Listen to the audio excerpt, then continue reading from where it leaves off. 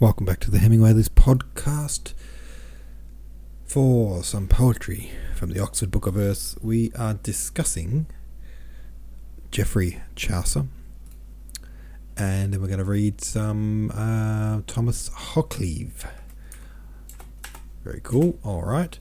What do we have to say about yesterday's poems by old Geoffrey Chaucer? By the way, my discussion prompts. Which was your favourite of those two poems? And did you get Mumbo number 5 vibes? I also put out a challenge to the listeners and participants to feel inspired and write a couple of lines for us. I would love for us to start making some poems, right? To really engage in the world of poetry, I think the best thing to do is to write some as well. Swim says the Mama Fishy says some fun facts about the poem Ballade. The short poem is part of a long poem called The Legend of Good Women. The long poem has kind of a funny story behind it. Earlier, Chaucer had written a wonderful long narrative poem about two lovers called Troilus and Criseyde. In that long poem, the woman Criseyde betrayed the man, Troilus, but then Chaucer claims Queen Hoccleve got angry with him for writing a poem that made women look bad, so now he's going to write a new long poem about how wonderful women are in order to make Queen Alceste forgive him. The Legend of Good Women is that poem. There you go. Don't want to anger the gods. Funny thing about the short poem you and I have just read together, of course, is that it's written in praise of the Queen, whom Chaucer is trying to placate, or so he says, so there's a little bit of humour behind it. One of its functions is to suck up to someone important. Interesting. Techrific says there's some great references to the ancient Greeks and their stories and mythologies. Chaucer heavily influenced Shakespeare and transmitted his love of Rome and Greece unto Shakespeare. There you go, very cool. As we can see, the love unfeigned is basically a manifesto to the young and sublimate their youthful exuberance and love to Jesus, and by doing so reach salvation in agape. Very religious poem, obviously, but contemplating unconditional love is time well spent even for heathens like me.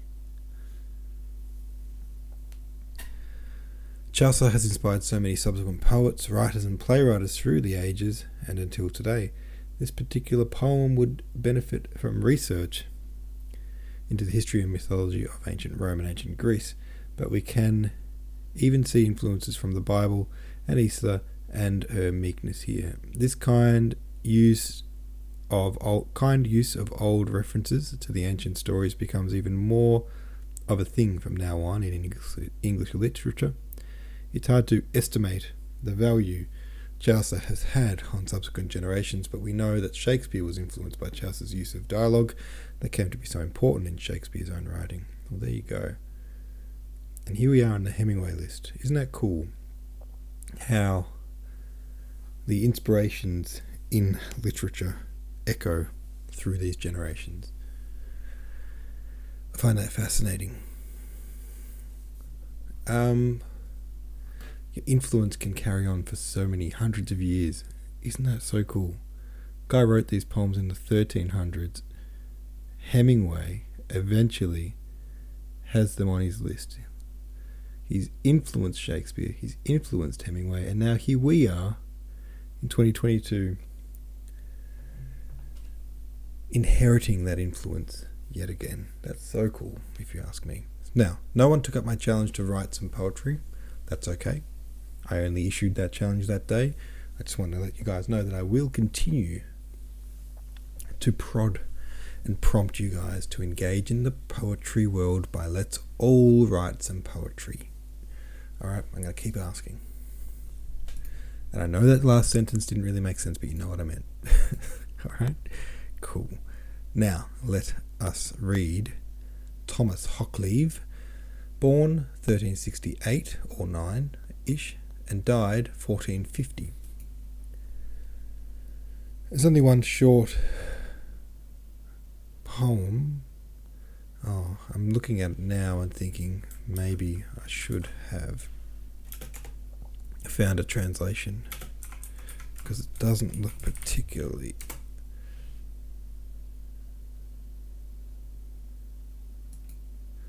Okay, here we go. I think I found a modern translation which we'll go with.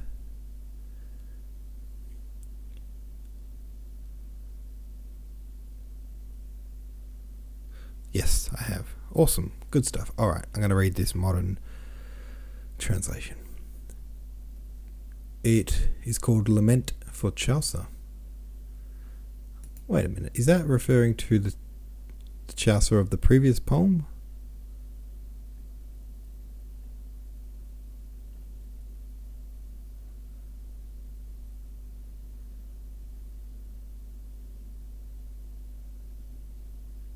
You know, I've just realised as well, I think we might have skipped a poem. Pretty sure we skipped a poem. I thought there was only 2 poems by Chaucer. I think there might have been 3. I will confirm that and we'll rectify that tomorrow. But for now, as promised, let's read Thomas Hoccleve, Lament for Chaucer. Alas, my worthy, honourable master, this land's true treasure and wealth, and death has done irreparable harm to us by your death. Her vengeful harshness has despoiled this land of the sweetness of speech, for there was never a man among us so like Cicero.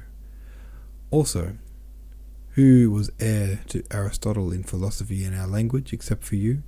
You followed Virgil's steps in poetry too, as people know well enough.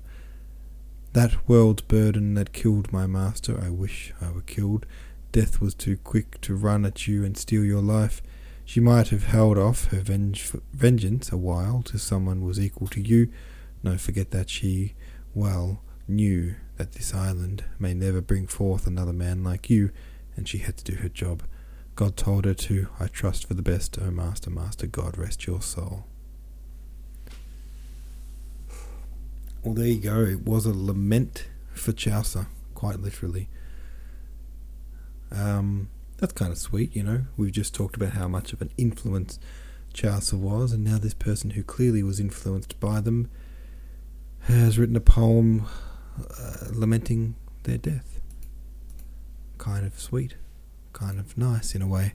Alright folks, that's going to be it for tonight, I believe. Let me just double check that I'm not missing a poem. No, I am not. Alright, I will see you tomorrow.